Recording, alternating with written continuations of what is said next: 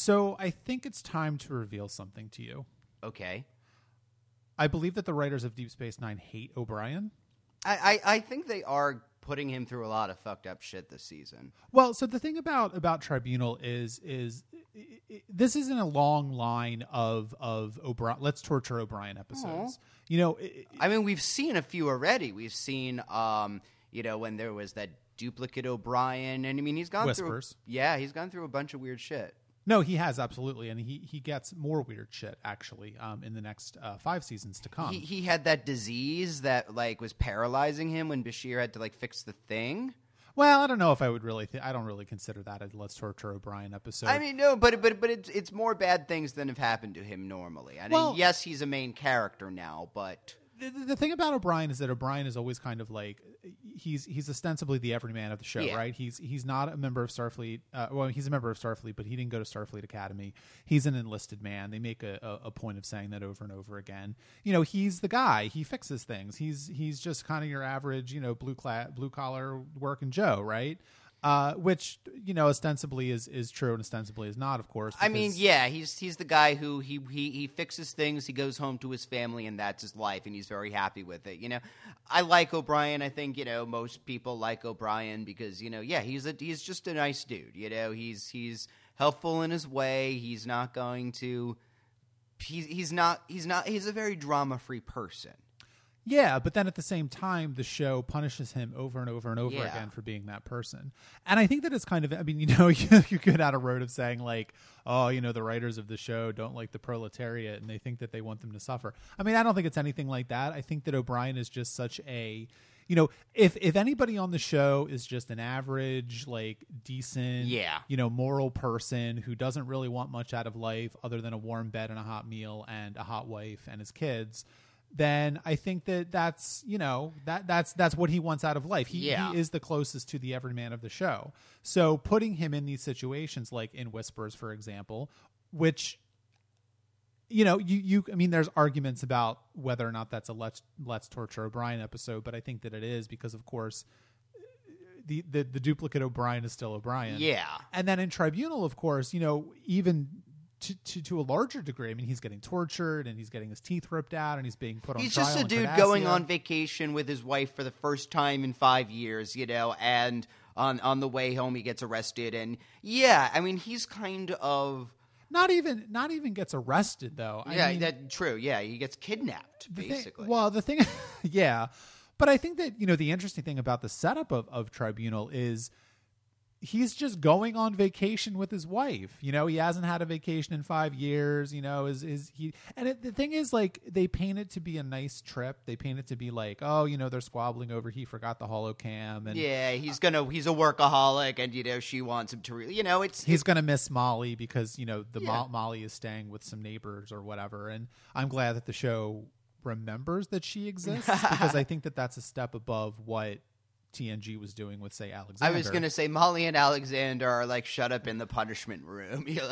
They're because they're put into medical stasis for the duration. No, because the show. That's my point. The show remembers that Molly exists. No, it's true. I think that if this was Worf on TNG, they would. I mean, they've done that before. Where Worf goes off in the Batleth tournament or whatever the fuck he's doing and hitting himself with pain sticks, and they don't mention Alexander at all. And you're like, where the hell is Alexander? At least this show remembers that Molly exists and makes an excuse for why she's not there. But I think, but the larger point, of course, is that O'Brien misses her and wants her to go back, so this is a good guy. And then, of course, 2 minutes into the show, he gets ostensibly kidnapped by Cardassians. And I mean, that's in a way, I mean, it is a way of making it of escalating the horror of the situation. I mean, someone like Sisko or Major Kira or, Dax or whatever have, dealt with. They are combat trained, in a way that, I mean, O'Brien was a soldier, certainly, but at this point he's a family man and those days are behind them. And he's not really, while he is willing to do whatever Starfleet needs of him, he's more just tinkering with what did they say in the, Mirror Universe, he's puttering and tinkering. I mean, that's what he does. Right. Yeah, that's what he does. I mean, I think, to a large degree, I think that the Mirror Universe O'Brien, I mean, we didn't talk that much about the Mirror Universe O'Brien, but I think that, it's a good conversation to bring all these different aspects of O'Brien into this, because this is an episode about O'Brien in a lot of ways and his fundamental decency as a person. I think that you see the Mirror Universe O'Brien and you think, okay, well, this is kind of what he would be if he wasn't anything, right? If he didn't amount to anything. I mean, he's just kind of he's got that kind of mind. He's got that sort of skill about tinkering, and he's always going to want to do that. I think that what you see in our universe of Star Trek is this is a man who, in a certain sense, I guess you could argue that this is really, O'Brien is the best example of what the Federation is capable of, in a sense, if you know what I mean. In this version, I mean, in the Mirror Universe, O'Brien is not given the opportunity really until the very end for his skills to really flourish. So, I mean, he has some natural abilities, but, in this one, this is an opportunity. This is a world where O'Brien can go very far. Where someone who just enlisted in the Federation and just randomly discovered in the heat, because we remember he explicitly says he discovered his affinity for machines, when he was given 10 minutes to fix a transporter or be captured and killed. Right. And suddenly he was able to, rise to that. But, this is this version of the Federation gives these opportunities and gives these, chances for him to learn more and get, again, eventually be the head of ops of this, of this station. Yeah, exactly. I mean, he is in a sense, the chief engineer of Deep Space Nine. Yeah. And I think that's great, right? But then, of course, what we get in Tribunal is the show using that fundamental decency of his character, not against him, but I think, I don't think that there's a couple reasons why this episode is so effective, and I think, I mean, I don't want to put words in your mouth, but I think this is a good episode. A very good episode. And I think there's a couple things in it that are right up your alley, especially about Cardassians, but. There's a couple things here, which is number one, the show obviously is using O'Brien he's a stand-in for us, right? Yeah. And so I don't think that putting another character on the show into this kind of situation would have been quite as horrifying.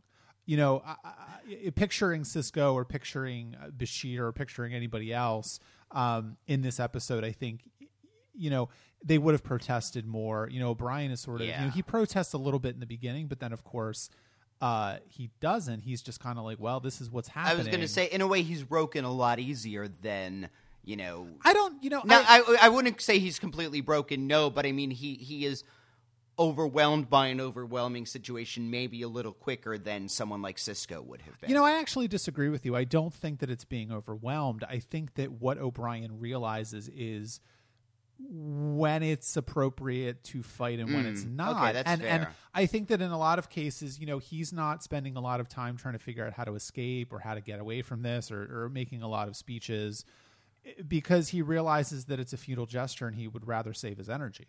Yeah, I mean, I think in a lot of ways O'Brien is a pragmatist. That's a very fair thing to say. Yeah.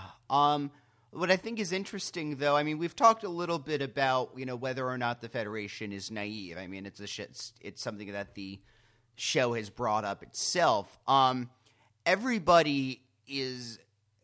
What we know about the Cardassian legal system is it is a kangaroo court designed to be this... It's not, in this version of the legal system, we heard it mentioned, with Gul Dukat talking about how they always know who's guilty.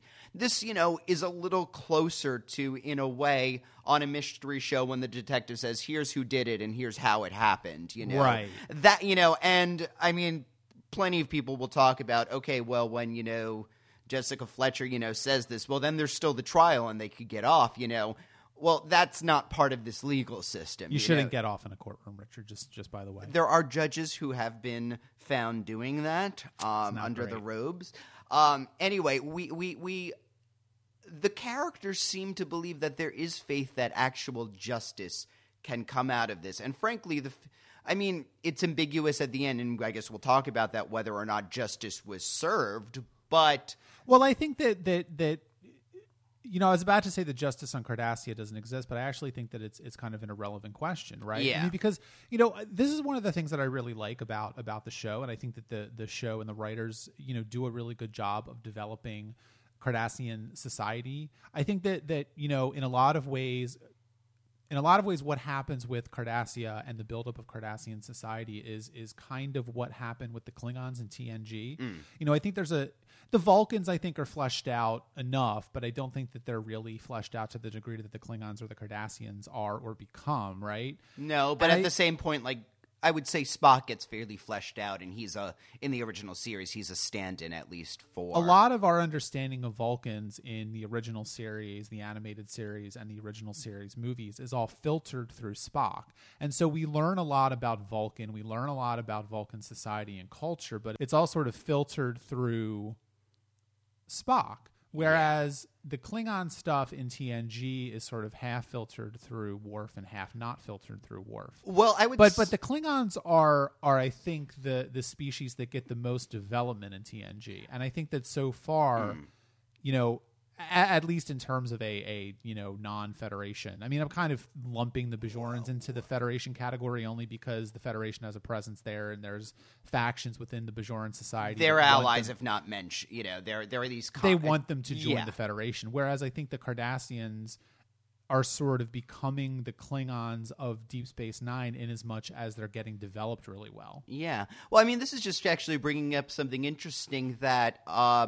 See, both Spock and Worf are half Vulcan, half human, or half Klingon, half human. And Worf isn't half human, but yeah. No. That's right. He's raised, but we talked about culturally. Yes.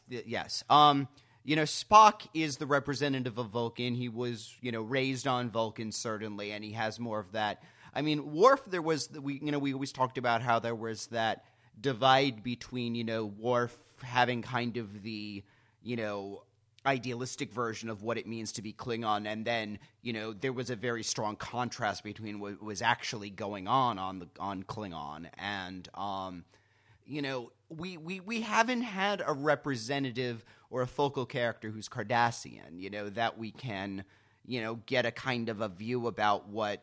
But I think it's interesting in this episode we do start to get. A lot of the Cardassian characters have told us what it means to be Cardassian. Gul Dukat has his interpretation. The lawyer has a very strong interpretation of what it means to be. I find the lawyer... Garak. Yeah, Garak has an interpretation of what it means to be Cardassian. But what I'm realizing and finding interesting is that this is a very...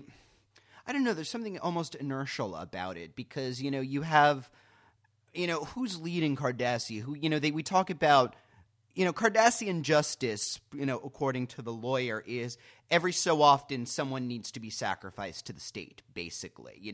We have this vision of the state who sees everything and knows everything, and if you commit a crime, eventually the state is going to find out about it, and you're going to be chewed up by the state, as a reminder as a very visible incarnation of Cardassian justice. Cardassian justice is the state wins in the end. The state is all powerful.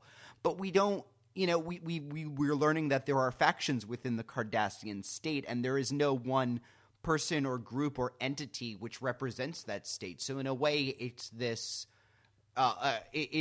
Cardassia is power that's irrespective of who's wielding it, in a way. In other words, power is wielding the Cardassians rather than the Cardassians wielding power, I would say. Well, I think that's... this is very Foucauldian, but... Well, no, I agree with you, but I think that there's more to it, of course. I think that what you see with Cardassian... there's... I don't know. I think about the scene from The Wire where Garak is discussing Cardassian literature with Bashir, and the whole point of Cardassian literature, at least a strain of Cardassian literature that Garak seems to enjoy, is they know the ending, and the joy is sort of the repetition of how they get there. Yeah. And in a similar sense, I think that you kind of see that with Cardassian justice, quote unquote, with how that's set up, because I don't, and the interesting thing is I like the fact that the show doesn't ever really go into the question of whether or not the Cardassians that are put on trial are guilty or not, right? Because I could very easily see a form of, a form of criminal court that develops where, you don't bring someone to trial unless you know that they're guilty. And that doesn't imply, of course, that, you haven't done the research, you haven't done the investigation, you haven't gathered the evidence, a decision has been made, and then the trial is actually, the public form of that. And you only bring people to trial that have been proven to be guilty. Now, I think that in the case of O'Brien, of course, that's not true, because as we understand it and as we find out, the Cardassians or whoever, someone in the Cardassian government or the Obsidian Order or whoever it is. I mean, that's kind of the open question about the episode as well, as we don't actually know who did this. There's an implication that it's the military, but it could have been someone else. That, in a similar way to how Cardassian literature works, where they know the ending and the joy is finding out how they get there. That's how Cardassian justice works. They come into it with every trial being a guilty verdict, and the joy is finding out exactly how they did it. And whether or not, the person cries for mercy at the end, or whether they have, because, you talk about whether someone who is quote unquote innocent ever gets tried, and I think that they would I think they would consider that an irrelevant question. Well, they would, the way the lawyer seems to frame it, they would almost consider themselves martyrs to the state. In other words, it doesn't really, yes, I'm not guilty of this particular crime, but at the same time, my death is going to show the greater glory of the state, and the state being more powerful than the individual doesn't seem to matter as much. Well, there's something very Stalinist about it, and I think that's kind of what you see. There's a brutalism to Cardassia. I mean, you even see that in their architecture. You see that in the way in which, we finally get a glimpse of what the Cardassia Prime looks like, and of course, it's on a television budget, on a syndicated television show from the 1990s, so it's not going to look that great. But they do a pretty good job of showing exactly how sort of overwhelming it is. I mean, you've got these large screens everywhere, and things are broadcast. I mean, everything's very claustrophobic, very dark. From stuff that from the way that Garak talks about how cold it is on Deep Space Nine, you get the sense that it's very hot and humid everywhere in Cardassia. Yeah, and it's funny because the production designer for this episode, just a lot of the look of the courtroom came from like 1984. So you get a lot, you got these big screens. There's Big Brother everywhere. It's that kind of thing. And so I think you're right. I think that there is I think there's a tension in Cardassian society which is slowly being revealed that. Yes, it is very collectivist and it is very sort of Stalinist, but at the same time, it's also, I think it's very easily modeled on a certain strain of sort of Soviet, the way that the Soviets worked, where yes, they're collectivists and everyone's equal, but some people are more equal than others, and there's also a lot of infighting, there's a lot of politics, and the average person perhaps just doesn't get involved in it because they don't want to, frankly, they don't want to get put on trial. Yeah, they don't want to be noticed, exactly. Yeah, the way that, Gul Dukat and Garak and stuff have talked about, their ambitions, it seems that Cardassians who become great are great because they are such exemplars of the state. Now, as we're finding out, one of the difficult things about it is that there are different interpretations of what the state is. Garak certainly has a very different view of what being an exemplar of Cardassia means than Gul Dukat does, than the judge does, than the lawyer does. But I think that their ultimate aims are probably, personally, I think they have different aims. I think that Gul Dukat wants power and security and comfort in a way that Garak perhaps doesn't. Yeah. But I think that they are still working towards the Cardassian state or whatever that means, right? Yeah, they do have a sense of service about them. But I think that for example, the Nestor in this episode, which is sort of like the defense attorney, that's the closest analog. No. Odo's the Nestor. Oh, sorry, the conservator. Conservator. Yeah. They're fake names, and I get them mixed up. And then what was the judge called? I don't remember. I think it was just the judge. I thought she was called the Archon or something. But that reminds me of Return of the Archon, so I don't know. It could be. I don't know. So you get the conservator who is obviously that sort of like flamboyant defense attorney type, but the show he's hilarious. Well, no, he is, and I think that the show is turning that sort of thing on its head, and it's making this kind of character, this very flamboyant, over the top, dramatic character, not someone who is trying to make himself stand out or make an argument for his client's freedom. It's really about using that sort of theatrical actorly techniques to exalt the state and to really, everything that he does is, oh no, this isn't going well for Cardassia. What's happening? And that's what's so interesting about it. I have to say, we talked about guest stars, are not hamming it up enough. I mean, he chews the scenery in this. The bit would, you flatter me. That bit, I mean, he was but he's great. He talks about how his role almost seems more of a counselor. Kind of reminded me of Foghorn Leghorn a little bit. Well, no, he is that, boisterous. He is the closest. He's the Cardassian equivalent of a blustery Southern lawyer. I mean, I kind of wish he did have a Southern accent. I think it would have been a little too over the top. But but he's doing that personality. But I mean, he reminds me almost of. Priests going to death row inmates, who counsel them, and how their role is to get the condemned to, accept their guilt and to, have that desire for forgiveness and atonement, and how to face their execution with some dignity remaining. Yeah. I mean, that's one of the major roles of the conservator in this, which I think is very interesting. And I mean, in this case, again, his aims go against, O'Brien's aims and our aims, frankly. Sure, yeah. I mean, we want to see O'Brien, become free. Yeah, but at the same time, so he is an antagonist in that way, but in the same time, I think it is a very, again, given that it seems to have, I wouldn't call it spiritual, because the Cardassians are not a spiritual people, unless, the state is their religion in a way, but there is that element to his role, and I mean, I think that's a very interesting thing. I mean, his job in the courtroom seems to be, not a I think thinking of him as a defense attorney is a mistake that the Federation characters seem to make. That because they have no context to put this in, right? And I think that I mean, I love the end of it where the whole thing is revealed and O'Brien goes free because, of course, the Cardassians are going to be embarrassed. But,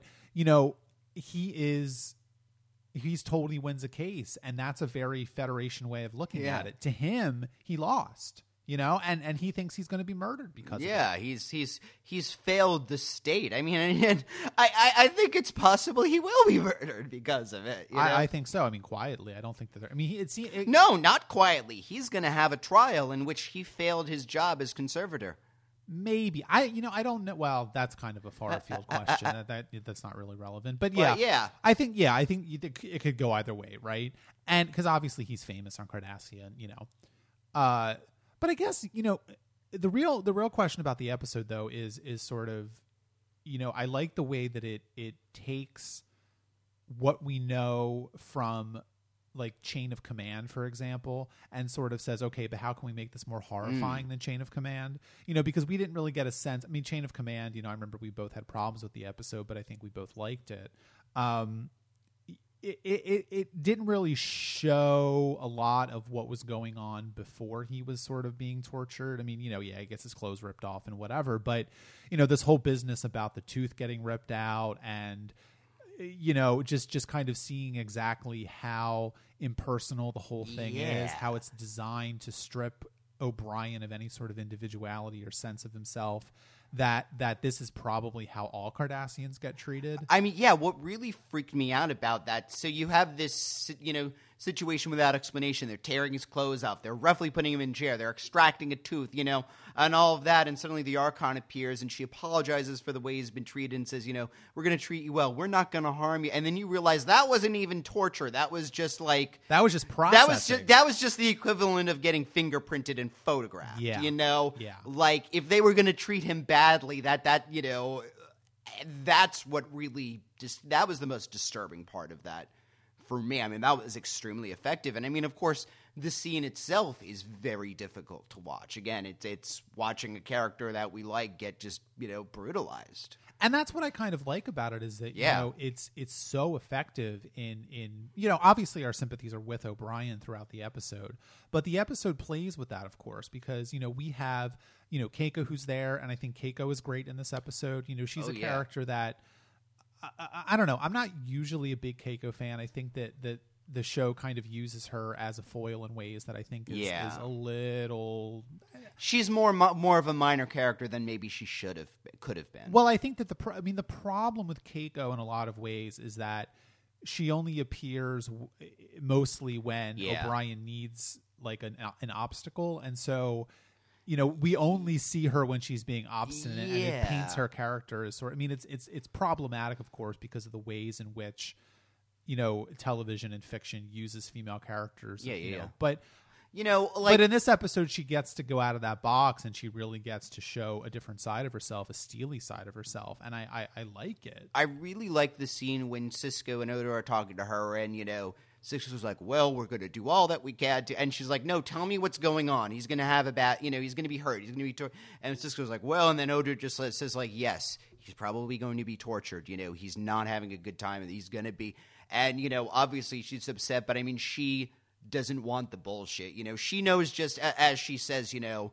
O'Brien, you know, Miles has told her all of the story. She knows what's happening to him, and she doesn't want to be bullshit, you know? Absolutely. She is as much of a Starfleet person, professional, as anybody else in that room, you know? And well, and I think also it kind of builds on her reactions to O'Brien's death in Armageddon game, because, you know, she was the one who was saying, no, he's not dead. Look, he doesn't drink coffee. What is going on? You know, that, I think that kind of, you know, her character, I think that's, you know, it's a larger question. I mean, I think the appearance of Gul Evek in this episode as well, where, you know, a few episodes ago with the whole Vol problem, he didn't even get a name, and now suddenly here he is again, and he's like, hey, we talked before, you don't remember me. And it's like, yeah, the audience probably doesn't remember. I don't remember that part actually either. Right. Either part. You don't remember that. And so that's what I really like about the way that Deep Space Nine handles characterization, because it does build on itself in a very different way than the Next Generation did. You know, the only other thing that we haven't talked about before we move on to the season finale, the Jem'Hadar, is just kind of, you know, we've talked about, I mean, you've made this comparison more than once about how the Cardassians are basically competent Romulans. Yeah. And I think, again, you see that in this episode, where this is a plan that is only as complicated as it needs to be. Yeah. Right.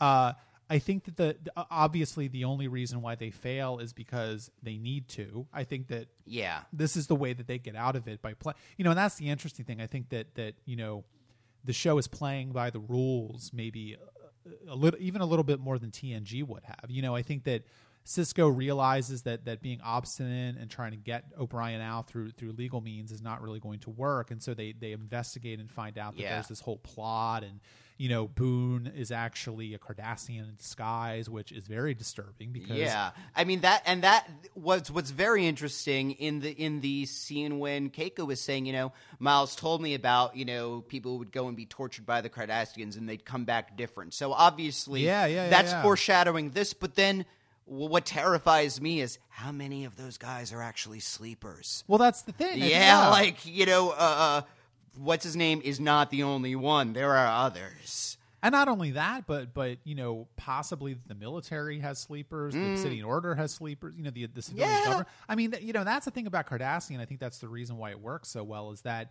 you know, it really is set up as these, you know, if you look at the Federation and say, well, Starfleet and the Federation Council and whoever, you know, they all may have different goals and aims, but at the end of the day, they're all working together for the common goal of exploration and defense and, you know, the pursuit of scientific knowledge and all that kind of stuff. Whereas in Cardassia, it seems like, the Obsidian Order, the military, the civilian government all want to exalt the state, but they might have very different ideas about what that state means. And so when Boone comes in, it's like, what is the end game here? Like, what is the reason for this? And I think that, you know, that's kind of the scary thing about the episode at the end of the day, is it's so well constructed, and you look at it and you say, they were willing to use a sleeper agent that they, you know, set up 8 years ago to embarrass one guy. For what reason? Like, you know, and I think the reason is to get they want to give the Federation a black eye. You know, they want to because really I don't think that, you know, they kind of make this intimation that the point of this is that the Cardassians want to show that Starfleet is helping the Maquis. That would be great and everything. Bolster that, you know, and the Maquis' appearance in this is awesome, by the way. Oh yeah, we didn't even talk about that. yeah. I mean, and that foreshadows something that happens a lot later too. Where I mean, and why Bashir of all people? You know, like that was it. Yeah, this is we never find out really who's in charge of this exact plot. The judge knows from the second she sees, you know, him that but what I really like is that Cardassia doesn't possibly lose in this. Either they've managed to connect the Federation as arming the Maquis, and here is a Federation, you know, the chief of ops of DS9 is arming the Maquis. Yeah. Or, you know, Cardassia has shown tremendous, you know, lenience and, you know, has done a very nice thing for the Federation. And now the Federation owes them for, you know, like, no matter what, like, Cardassia wins in the end. Yeah, Cardassia is dangerous, and, you know, stay tuned, I guess. Let's talk about the Jem'Hadar. Okay. So, I'm not going to say anything. Okay. Well, this is going to be a very short episode then. I just want your reactions. Well, I mean, it's funny. So finally, we learned something about the Dominion, or the Dominion show themselves, you know, and this has definitely been something that I'd been curious about, but frankly had forgotten about in all the excitement of the past few episodes. I mean, that was fairly deliberate, I would say. I think that's by design. Yeah. They perfectly paced the Dominion, you know, just mentioning it here and there, and then suddenly, you know, when they show themselves, it's horrifying. What I think is really interesting is we've been talking in these past few weeks about what's Cardassia doing, and, you know, that's so cute in light of this episode, in a way. I mean, we have seen, you know, Cardassia making these little plots and stuff, and suddenly the Dominion, I mean, destroys an entire starship, you know, in this episode. Not only a starship, but a Galaxy-class starship, which is the Enterprise, which that's not an accident either. Yeah. I mean, you know, the Dominion are dangerous, right? I mean, that's the point of the episode, I think. You know, this is something that I think that Star Trek, this is new to Star Trek. I mean, I don't think that they've really done a very good job at a slow buildup of something like this. And I think that, you know, it's not that slow in retrospect. I mean, they sort of mentioned the Dominion a couple times in passing, and then this episode suddenly shit gets real, and you're like, whoa, okay, what's going on? But at the same time, building up the Jem'Hadar to be so dangerous, and frankly, you know, the fact of the matter is, this is an enemy that is I think this is the most dangerous enemy that probably we've seen since the Borg. Yeah, I was going to say they're Borg levels, frankly. You know, they obviously are able to very easily destroy a Galaxy-class starship, which is shocking. You know, I think that you know, one of the things that Ira Steven Behr said about this episode is that he wanted to make the point that if this had been the Enterprise, it would have been destroyed. Like, it didn't matter who the captain was. It didn't matter what the crew were doing.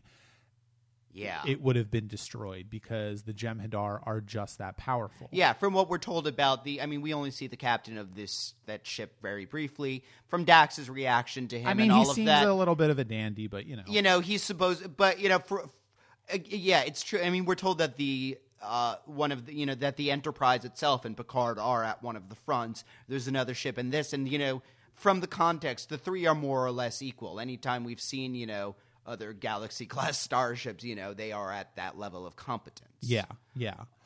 And you know, that's kind of the thing about the episode, is that it's a very slow build. I mean, in a similar sense to how the show had sort of intimated that this thing called the Dominion was out there. We didn't know what it was. I mean, and that's the thing about the episode, is that, you know, I kind of don't think this is a great episode. Like, I think that what it does to the show, I think, you know, sort of, you know, I made a joke after we watched the episode that, and we don't always watch the episodes together, but it just so happened that we've been watching them together for the past few weeks, that I made a joke and said, hey, Richard, you remember the end of that episode in the first season with the alien creatures in the bodies, and, you know, they never mentioned them again? And I was like, that's what happens to the Dominion. And I played it as straight as long as I could, and Richard was kind of like, what? And then I kind of laughed, and it's like, no, that doesn't happen here. And I think that would have been a fundamental, that would have been a fundamental betrayal of the audience at that point, because, of course, we need to know more about the Dominion. This is something that is obviously... Yeah. I think, whether or not this becomes like a big part of the show, that's still an open question. I mean, what do you think about that? I mean, in a lot of ways... this is, if I didn't know that this was the season finale, because I knew that something big was, must happen on a season finale in a show like this. I was fairly certain, it would be some kind of cliffhanger. And if you remember the season finale of the first season, that was in the hands of the Prophets, which I think is an interesting way that DS9 is kind of approaching its season finales, because it's not really making them cliffhangers, but it's sort of resetting the table in a sense. Yeah, in a way, like... This, we've had most of season 2 had a plot. It was largely focused on, the Bajoran Cardassian thing, and the Cardassians have some kind of plan, and we don't know what it is, but they're making their overtures and they're playing it very close, another that, and this episode is saying, oh, by the way, here's what season 3 is really gonna. I mean, this episode is a very Whiplash episode in a very effective way. Again, if I didn't know this was the season finale, it's set up like a very light comedic episode, Quark and Sisko and Nog and Jake on a camping trip, and, Quark and Sisko have their differences, and obviously they're going to get captured by somebody and have an adventure, but, they'll get closer together as a result of their captivity, and they'll leave learning a lesson about each other. I mean, that's the episode that this episode starts out being, and if this had been a mid-season episode, that would be the end of it. But it turns out the people who capture them are so dangerous that they change the entire level of the show, frankly. I mean, the Cardassians are, yes, they are a conquering empire, but but the Dominion owns the Gamma Quadrant, it seems, They are who the Cardassians kind of want to be, and may be if they are unchecked. And I think that, it's interesting you say that, because I think that I don't think you're right, but I don't think you're wrong either. I think that we don't quite have enough information. We don't know enough about the Dominion at this point to know exactly what they are, right? And I think that the thing about this episode in particular is that by design, it's resetting the table, it's changing the game, but it's not removing any of the players. Yeah. The Cardassians are still there. And now we have this other thing that could become a big problem, maybe will not become a big problem. We just don't know. But it's making the galaxy out to be a much more dangerous place for the Federation than it ever has been, I think, before. Well, what I think about this is this episode very interestingly makes the Cardassians the wild card.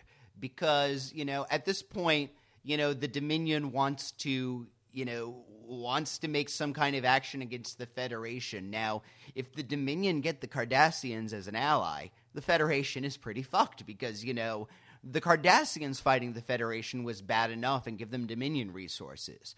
If the Federation manages to convince the Cardassians, like, look, no, these are people from another galaxy who want to conquer both of us, maybe they have a fight. But yeah, it puts everything in a very...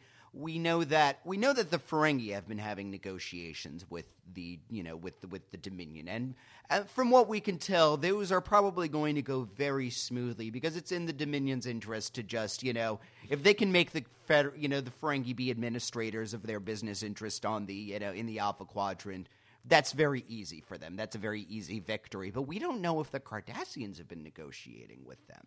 It's very I mean, we've been talking about how there are different factions within Cardassia. It's possible that one of the it's almost a certainty that one of them has been in touch with the Dominion, I would say. Well, it's interesting to me because, I think a lot about how the Dominion has been teased a couple times in the second season and how sort of nebulous the idea is. And I think that's by design.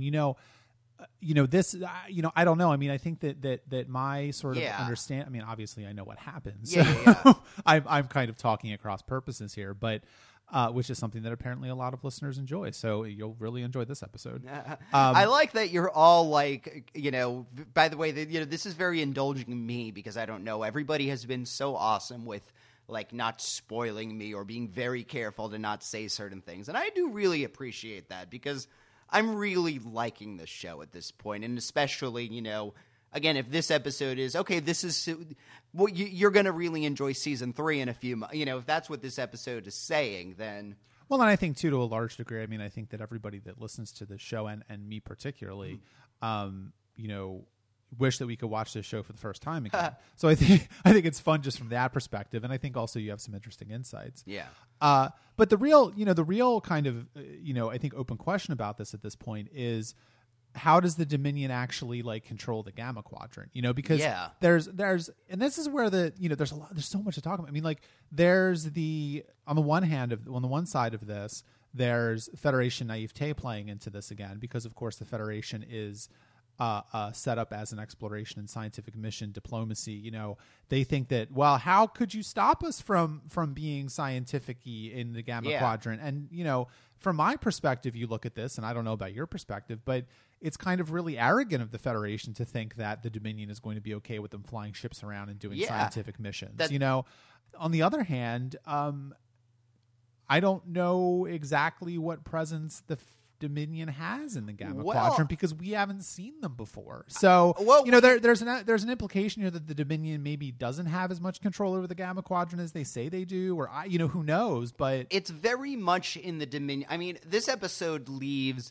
the Federation with a very paranoid feel, especially with the reveal of, you know, Eris as having, you know, actually been this Dominion spy, you know, and she doesn't even seem the least bit like she seems amused by that, you know, them finding her out. I mean, you know, it's very interesting that they, you know, they figure out that, you know, the Dominion let them leave with her and escape and all of that, you know, to plant her, but they might just have as easily have had her be intended to find out. Again, we talked about the Cardassians, you know, winning either way, you know, however long she gets to spy for, you know, that's more information that they may frankly already know already. I mean, if there's one thing, I mean, we'll talk about the actual structure of the episode because I think it's really well done. I mean, although some of the beginning parts of it are a little boring, but, you know, I think that what we see, I mean, a couple things. Number one, I think it's interesting that Eris and the Jem'Hadar are not the same species ostensibly. Yeah. You know, that's interesting because that tells us that the Dominion is not a typical Star Trek empire, right? I mean, you know, the Klingons don't have spies that are not Klingons. The Cardassians don't have spies that are not Cardassians. So what does that mean? And then the other thing here, of course, is, you know, the one criticism of the episode I have, not the one criticism of the episode, but one of the criticisms of the episode I have is that it paints the Dominion, I think, as a little too powerful at this point. I think that the show oversells it, and I think that, you know, it kind of almost has to back down from that because, you know, if 3 small Jem'Hadar ships can take down a Galaxy-class starship, then what the hell chance does the Federation have of stopping this if, you know, if the Dominion is dead set on stopping the Federation from exploring the Gamma Quadrant? Like, you know, that's kind of the one problem I have with it. And also Eris disappearing at the end, and where does she go? It's a little too magic-y for me. But yeah. And that is fair. But, you know, again, at the same time, you know, it's left with a paranoid feel. If this is just them using camouflage and, you know, protective coloration, making them seem more of a threat than they really are, you know, it's still effective in that way. You know, I mean, much of what the Federation will do about looking into the Dominion will find out, well, are they really as powerful as they say they are, or are they just putting up a front? I mean, that will be interesting to figure out too. I think so. And I mean, you know, it makes me think of, you know, almost like a Roman Empire sort of allegory where, you know, I mean, did the Roman, I mean, like if you went to England in the year, you know, 100, the Romans were certainly like in control there, but how much were they in control? I mean, did they have a large military presence there? Did they not? I mean, like, the further from the seat of power you get, the harder it is to, you know. Right. Like the Federation, you know, that's kind of the thing is that like all of the polities of the Alpha Quadrant are sort of like understandable, analogs to like 20th, 21st century nation states, right? And they have a government and they have a structure and there's a military presence everywhere and et cetera, et cetera. Whereas the Dominion so far, I mean, doesn't really seem to have that. So all that we really know about them, from the Pell episode, when they're talking to those red aliens and, they want a certain amount of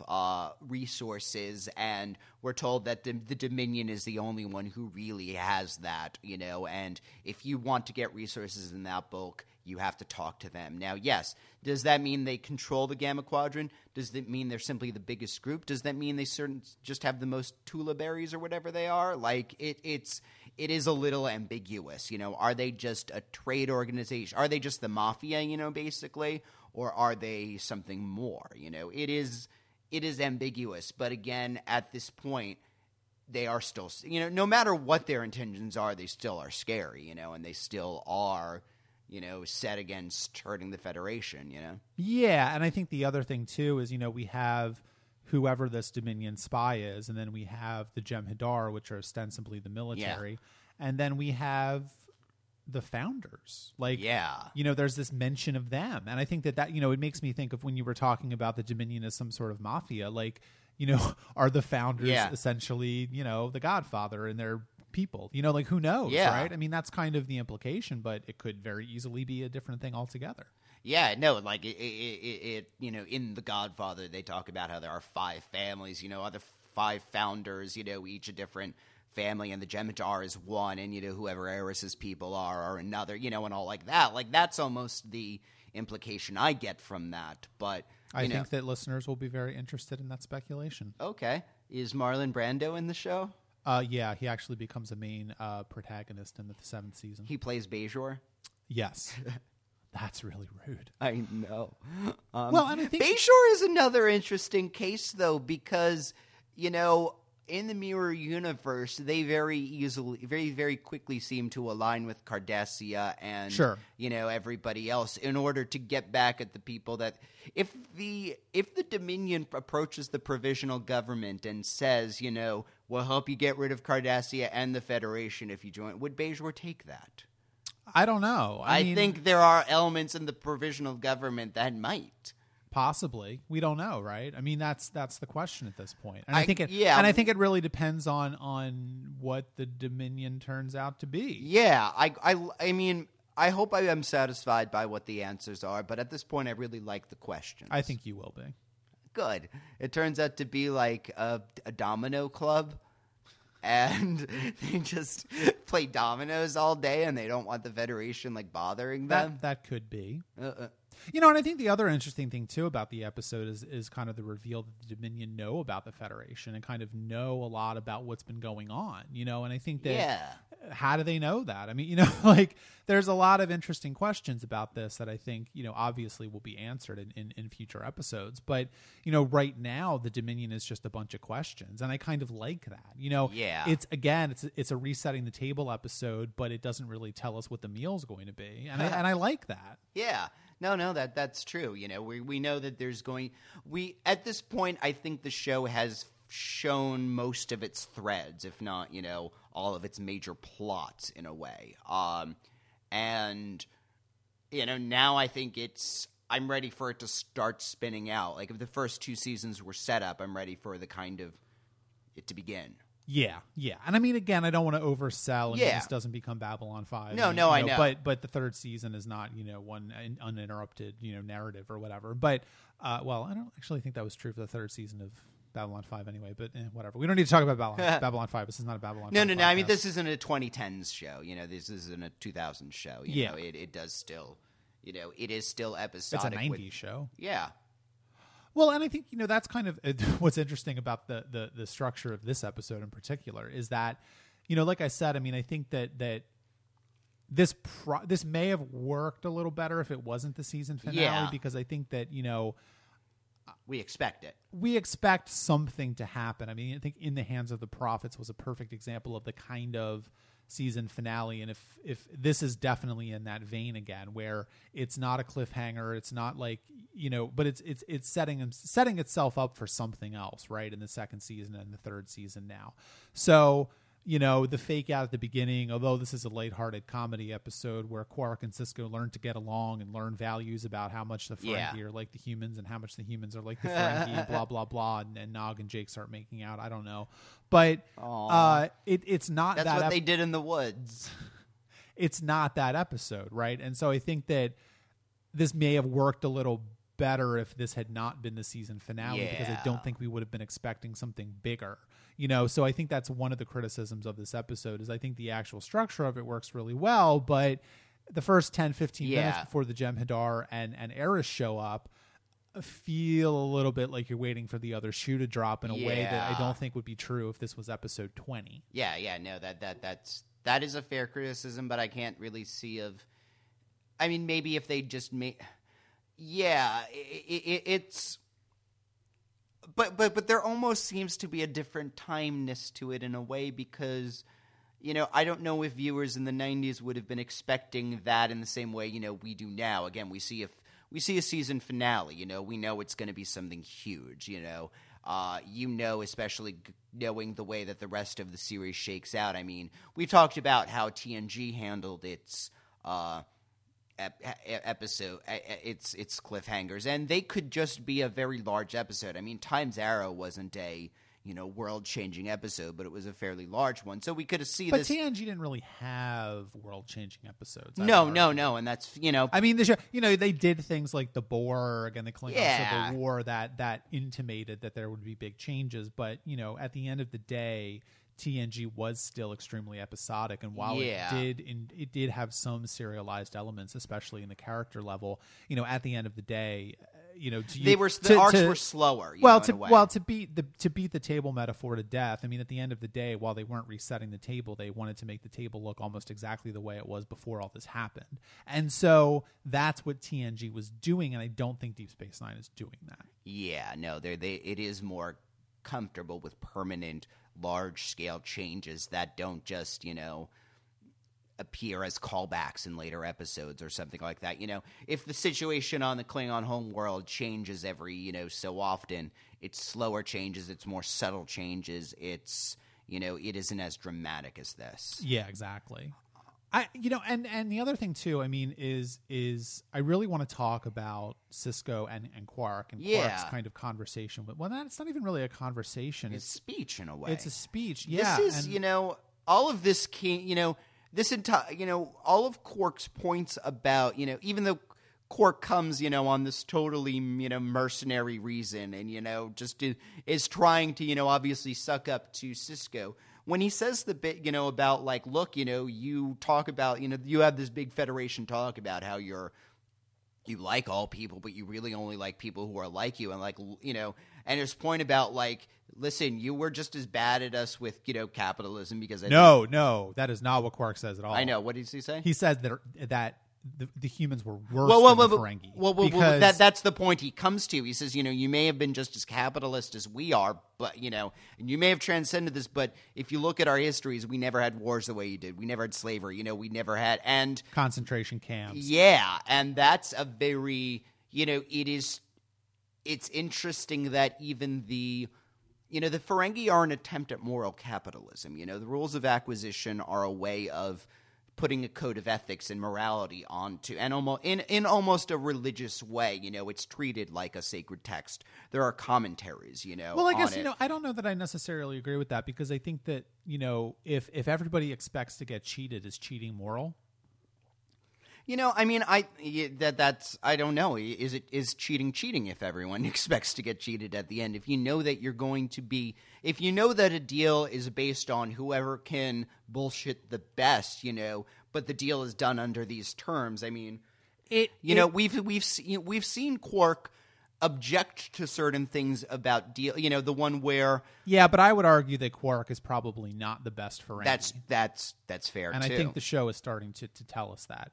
I think the thing about the Ferengi is, Ira Steven Behr is very interested in redeeming them in some sense, and making them not a joke. And I think that the Ferengi do have problems. I don't think the Ferengi are great. But I think that Quark's point here is kind of true and kind of not true, because of course, the implication is that the Ferengi were never as bad as humans, right? I mean, they never had concentration camps. Yeah. They never had slavery. I mean, we'll take Quark at his word for that. Yeah. You know, I don't think we have any real reason to not think that that's true. Yeah. But, you know, at the same time, the Ferengi ostensibly have variously been the same for a long time, and the Ferengi are not great. You know, they're greedy. They keep their women very, very subjugated. I mean, there are things about the Ferengi that are very bad, and if they don't reach the level of depravity that humans did, the fact of the matter is humans don't do that stuff anymore. And so I like that. You know, yes, to one degree, Ira Steven Behr is very interested in redeeming the Ferengi and kind of recontextualizing our understanding of them. On the other hand, I think that it's a little more gray than that because the humans at the end of the day are better than they used to be. And I don't think you could make that argument for the Ferengi. I guess, you know, the thing is that, I mean, this is obviously something that Quark has thought for a long time. And of course, it is filtered through him being a Ferengi. It is filtered through him being annoyed at aspects of Sisko. Yeah. He has some good points in here, and you know, if he isn't 100% accurate, I think at the end of the episode when, you know, he and Sisko seem to have come to some sort of an understanding. I mean, Sisko at the end of the day realizes that, you know, maybe he will never agree with Ferengi society or the rules of acquisition, and maybe he and Quark are never going to be best friends, but he hasn't given them the fair shake that he would a Vulcan or a Klingon or anybody, you know, like that who, as Quark says, thinks like him. And I think the episode ends with him at least trying to make that understanding. I mean, and frankly, it's not for nothing that Quark turns out to be the one who unmasks, you know, Eris's true identity, really. That's true as well, and I think that, you know, that wouldn't have happened if that had been a Starfleet person, right? Because, of course, the whole reason why Quark discovers it is he's trying to take it apart to sell it. Yeah. So, you know, and I think that's maybe what we're supposed to get out of that is that, you know, while the Ferengi do have problems, you know, at the end of the day, just because they have problems doesn't mean that they also don't have value. Yeah. And I think that maybe that's what the show is trying to do with the Ferengi in a certain sense is saying, you know, because I think back to that scene with Jake and Sisko from maybe, I don't know, the beginning of the season or somewhere in there, I forget what episode it is, where, you know, Jake is talking about Nog and you know, Sisko basically says, look, you know, we've never been able to find any sort of common ground with the Ferengi. They're just very, very different from us. Yeah. And on the one hand, you know, that's kind of very cynical and anti-Star Trek because, of course, this is the franchise that thinks that everybody has value and you can get a common ground with anybody. And, you know, on a certain sense, I think that maybe this is the show getting that common ground with them to a large degree. Yeah, I mean, it's very clear that Nog and Jake see no problems, you know, one being Ferengi, one being human. You know, they are thick as thieves together. I mean, and also Dax we see as very, you know, I remember that one episode where she basically, you know, Kira's basically saying, like, how can you hang? And she's like, look, once you get over the fact that, you know, they're crude and they're going to cheat you, they're actually a lot of fun. You know? Because, I mean, that's it. Again, as I've said, you know, time and again, if you want to go and have a very good time, Quark's is a very good place to do that. You know, everyone always seems to be enjoying themselves at Quark's, you know. That's true. He does provide that. That's true. Yeah. And I think that's kind of what we're supposed to start getting from the Ferengi. Yeah. You know, I think it's interesting that I don't necessarily really like Ferengi episodes. I think that the show is kind of working at cross purposes because the episodes which examine the Ferengi that aren't quote-unquote Ferengi episodes or Quark episodes, I think do a really good job of what they were trying to do with the Ferengi. Yeah. But when they actually give Quark an actual episode, it becomes like a bad comedy. And I just, you know, it's like it's working at cross purposes for whatever reason. I don't know. Yeah, I think it's, you know, I don't know where you think this is going to go. I obviously know where this goes. I think a lot of the listeners know where this goes unless they're watching this for the first time. But hello, my brothers and sisters. We'll see, right? Yeah, I'm down to watch more of this. Wow, what a shock! So glad that season 2 is over. Like, you can't even. It wasn't a bad season. No, it just felt like it just felt a lot longer than. Well, I think, you know, in some respects, it felt like treading water. It felt like you were waiting for the real show to start, and some of that was, I think, because of the expectations that I put on you about the show. I mean, maybe if I hadn't done that, you would have enjoyed the second season more. I don't know. Yeah. But I also do think that there were just a slog of episodes in the middle of it that just weren't very good.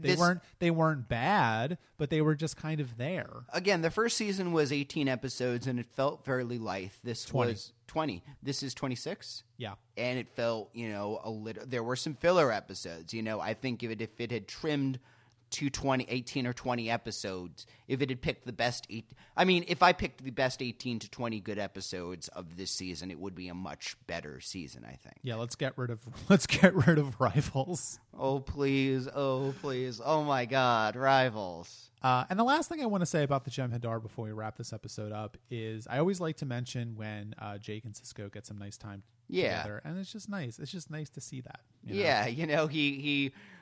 I appreciate that, Sisko has this great father-son camping trip in mind, and then suddenly more and more, first Nog's coming and then Quark's coming, but then later they do have the, moment of understanding where, Jake's like, oh yeah, it'll be just father-son next time, Yeah. He just invited his friend because he's 15 and, Well, also he invited him because he cares about his friend. No, he wants his friend to keep going to school. That's the thing, Jake is a very good boy and, and he has reasons, he tutors Nog, he's making, so Jake is a good guy. I think so, too. All right, well, if you have any thoughts about either of the episodes we just discussed, please leave a comment on the post for this episode of the podcast at trekaboutshow.com. Our social media username where you can find us on Facebook, Twitter, and Instagram is trekaboutshow. And be as cool as Buckaroo456 is and leave us a positive iTunes review.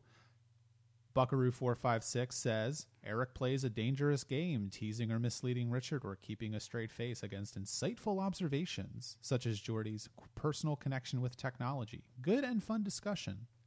Thank you for that review, Buckaroo456. And we hope that we did some more of that in this episode, because this was a big one. Yay. Next week, we start the third season of Deep Space Nine with the first two-parter of the season. Ooh. There's two of them. We're going to talk about The Search, parts 1 and 2. Oh, boy. So we'll see you then.